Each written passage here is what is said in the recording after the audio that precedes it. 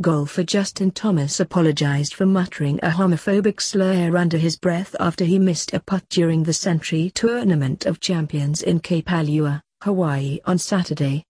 The golfer said he was unaware that he even had said the slur until after the round was played. Shortly after the incident, Thomas spoke with the Golf Channel, offering up an apology. "It's inexcusable," he said. "First off, I just apologize. I'm an adult. I'm a grown man. There's absolutely no reason for me to say anything like that. It's terrible. I'm extremely embarrassed. It's not who I am, it's not the kind of person that I am or anything that I do." He added, "Unfortunately, I did it and I have to own up to it and I'm very apologetic."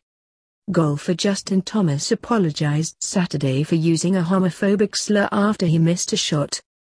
A microphone picked up Thomas using the slur after he didn't land a putt during the third round of the Sentry Tournament of Champions in Hawaii. "There's absolutely no reason for me to say anything like that. It's terrible," Thomas told the Golf Channel after the round. "There's just no excuse." Thomas, who could not be immediately reached Sunday, told the Golf Channel the comments do not reflect who he is and said he is very apologetic.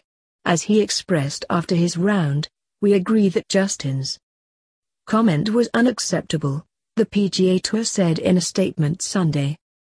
The Human Rights Campaign, the nation's largest LGBTQ rights group, condemned the slur. "This type of discriminatory language causes real harm, and there is no place for it in sports.